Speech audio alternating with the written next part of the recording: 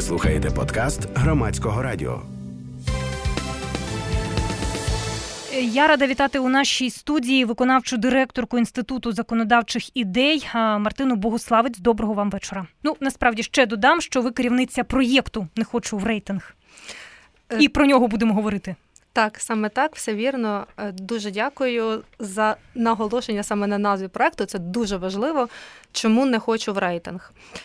Чому обрали саме таку назву проєкту? Тому що в наш рейтинг не треба хотіти.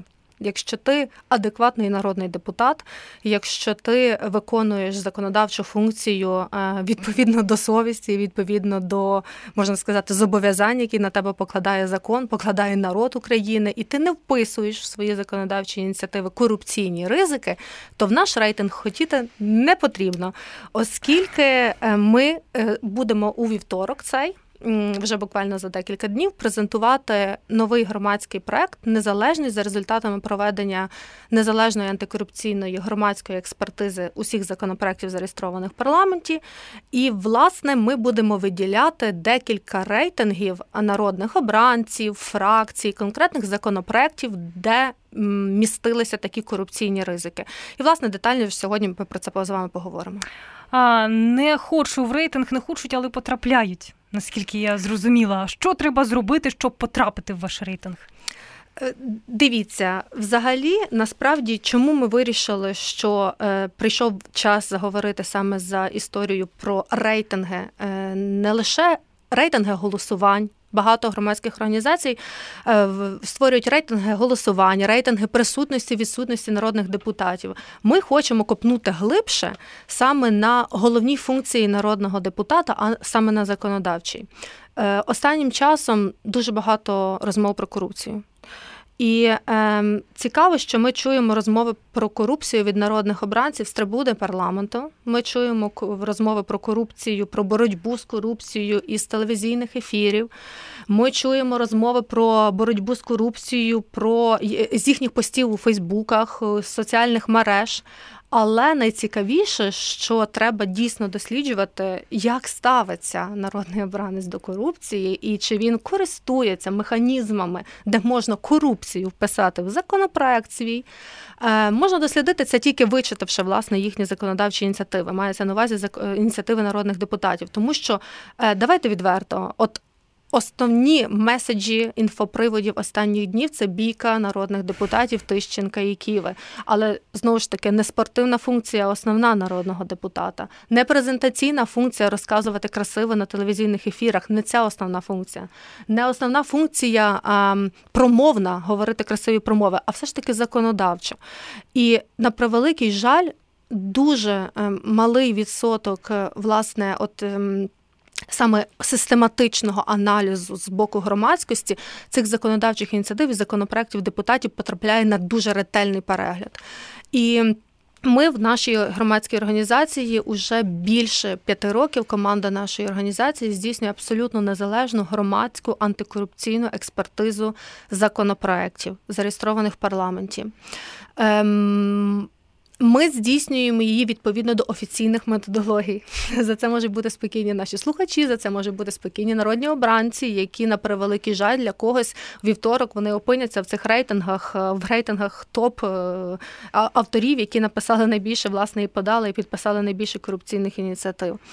Ми здійснюємо це до офіційних методологій. Власне, є офіційна методологія Національного агентства з запобігання корупції, офіційна методологія Міністерства юстиції, офіційна методологія громадської нашої організації.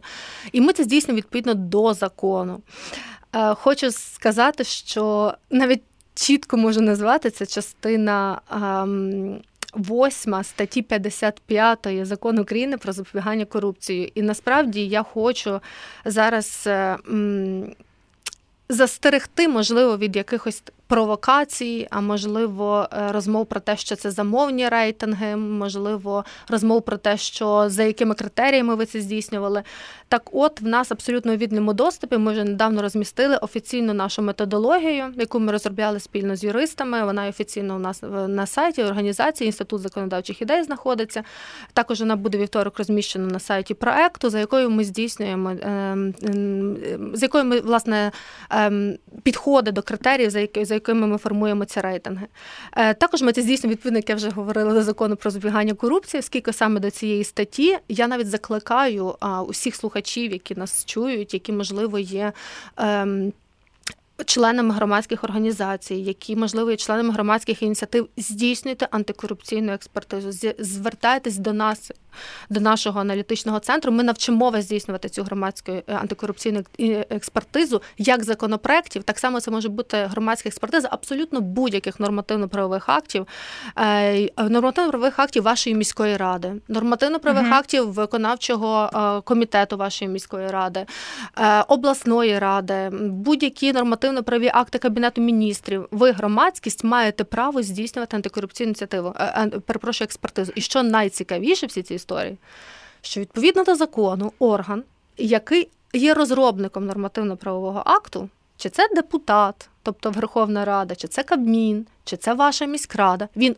увага, зобов'язаний розглянути висновок вашої громадської антикорупційної експертизи на наявність корупційних ризиків в тому чи іншому проєкті нормативно-правового акту. Який ви хочете, такий і аналізуєте.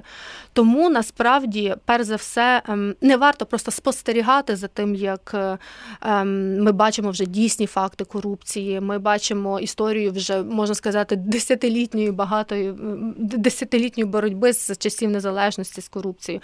А варто починати щось самим. І саме оця функція превентивна, не за фактом, коли ми вже маємо склад злочину і вчинене кримінальне правопорушення, а за фактом превентивності, тобто коли насправді ці корупційні норми дуже хитро виписуються в законопроекти, коли корупційні ризики виписуються в законопроекти таким чином, що ці норми можуть створювати ризики вчинення кримінальних правопорушень, зв'язаних з корупцією.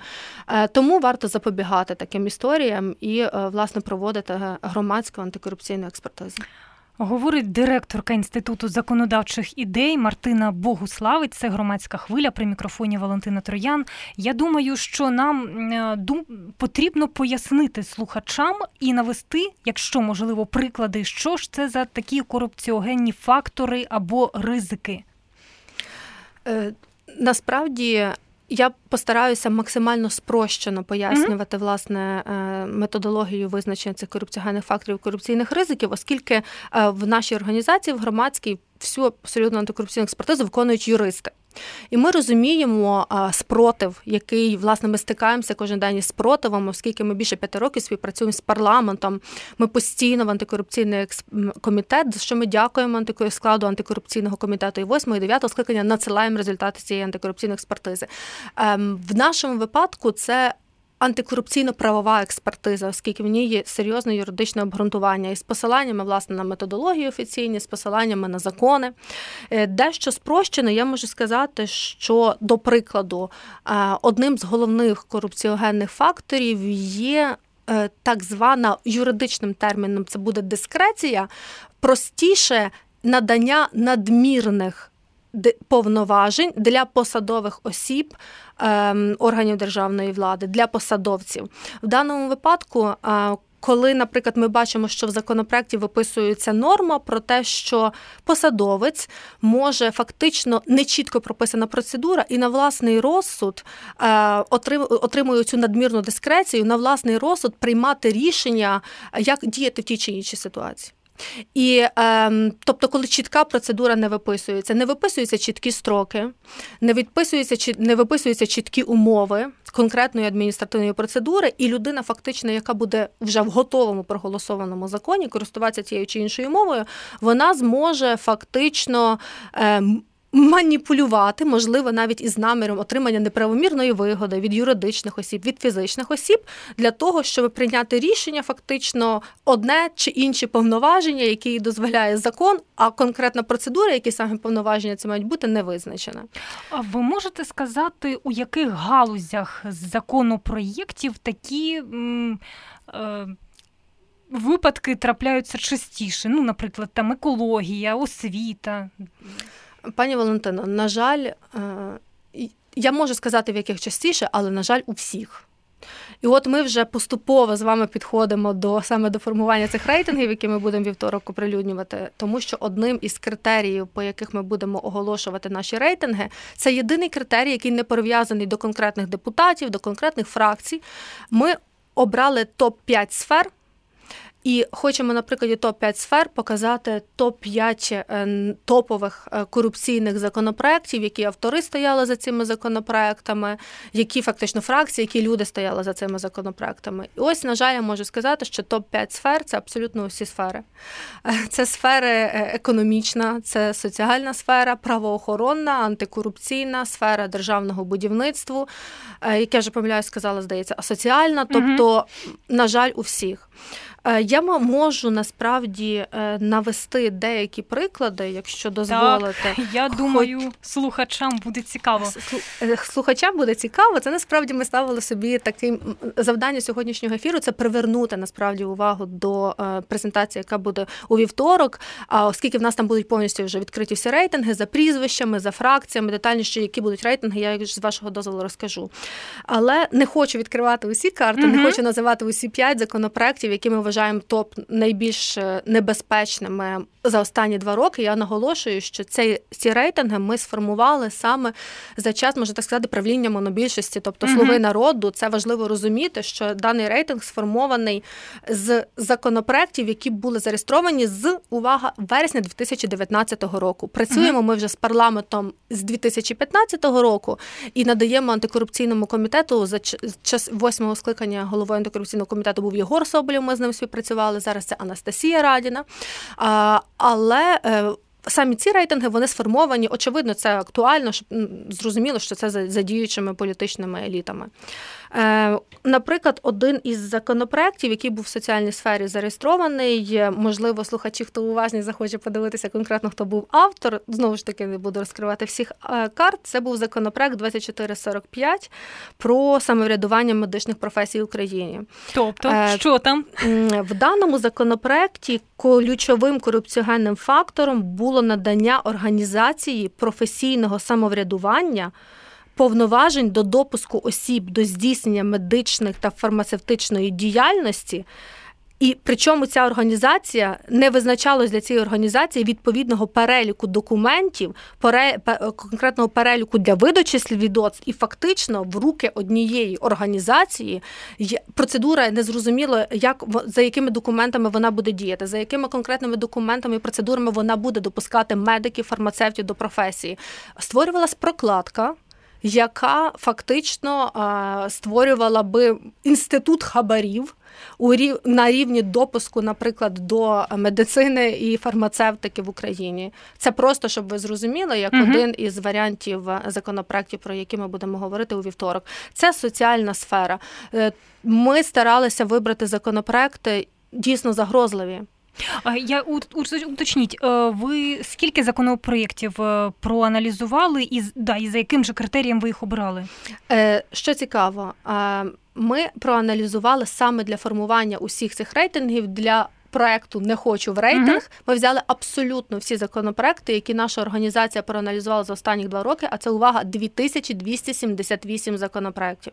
Ба більше, ми хотіли бути ще максимально більш об'єктивнішими, і ми брали за аналіз не лише, які аналізували ми законопроекти і передавали їх на розгляд антикорупційного комітету парламенту, але також ми включили сюди 100 висновків Національного агентства запобігання корупції до законопроєктів, НАЗК також робить антикорупційну експертизу. Просто ми так уже перестрибуємо, не встигаю просто сказати все, що запланувала. Суб'єкти, взагалі, які проводять антикорупційну експертизу в Україні, їх є декілька. Це є Національне агентство з питань запобігання корупції, НАЗК, також це Комітет з питань антикорупційної політики парламенту, і також це можуть бути всі громадські організації і взагалі громадськість, які можуть здійснювати антикорупційну експертизу. Ми вже чи не єдина в Україні організація, яка незалежно цю громадську експертизу робить протягом останніх, як я вже сказала, більше 5 років. Тому важливо розуміти, що ми хотіли також долучити і всі висновки абсолютно НАЗК на законопроекти, їх більше 100 за останні 2 роки, про наявність корупційних ризиків в законопроектах. І також ми взяли за основу також 700 висновків комітету з питань антикорупційної політики теж за останні 2 роки, які пропрацював комітет до законопроєктів. Тому це дуже обширна, можна сказати, ресурсна база цієї експертизи, база висновків до законопроєктів.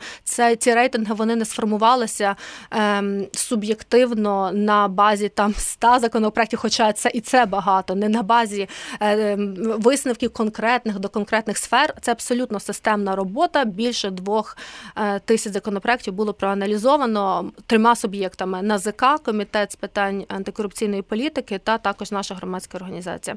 Я без вашого дозволу перейшла до конкретних рейтингів, які ми будемо презентувати у вівторок.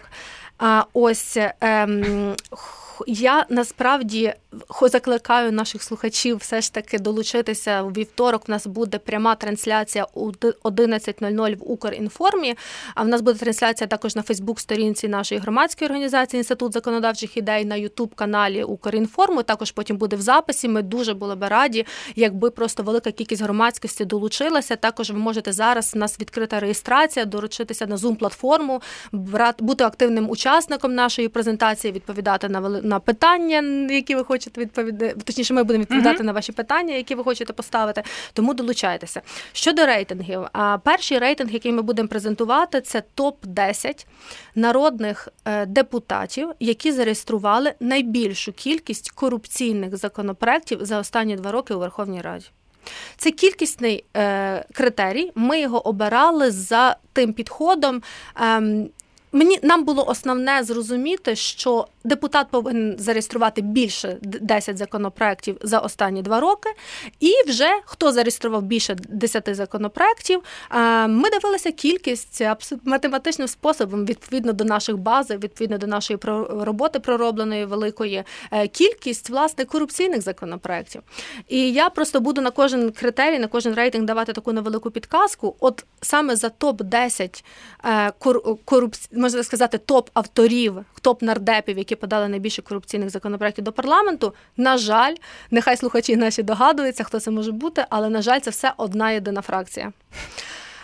Так, тому ось така ситуація. Ми зрозуміли, що кількісний критерій – це цікаво, але вирішили, аби ще для додаткової об'єктивності додати і якісний критерій.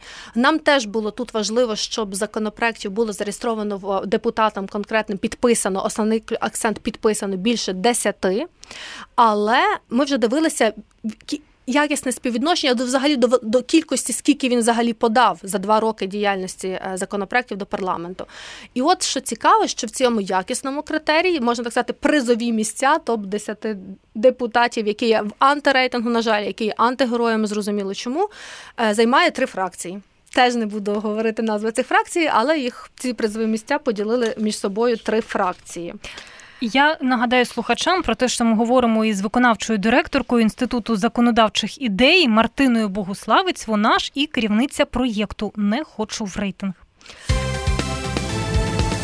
Так. Куди наступне не потрібно хотіти у наш рейтинг, це у 3-й критерій. Це не потрібно хотіти фракціям бути на перших місцях. Наступним критерієм, який ми визначаємо в нашому рейтингу, ми абсолютно всі фракції, депутатські групи, які зареєстровані і працюють у Верховній Раді, ми також роздали їм призові місця за кількістю корупційних, власне, законодавчих ініціатив, які депутати їхньої фракції підписали і подали до парламенту. Не можу, на жаль, відкрити вам, знову ж таки, перелік фракцій, але можу сказати, що дуже цікаво, на першому місці знаходиться фракція, де, увага, 20% усіх законопроєктів, які були зареєстровані, підписані, внесені нею до парламенту, вони є корупційні. Тобто ви собі можете уявити, кожен 5-й законопроєкт створював корупційні ризики. Ми називаємо це в нашому юридичному світі громадської організації корупціогенні фактори. Простіше говорити корупційні ризики, але фактично кожен 5-й він створював ці корупційні ризики. Я вважаю, що про це потрібно говорити. Я перепрошую, у нас просто коли ми готувалися до проєкту, у нас була така не дуже приємна історія. Ми хотіли підготувати депутатів, що ми готуємо їм такий сюрприз на вівторок. І ми розміщували навпроти парламенту, навпроти Верховної Ради Сітілайт.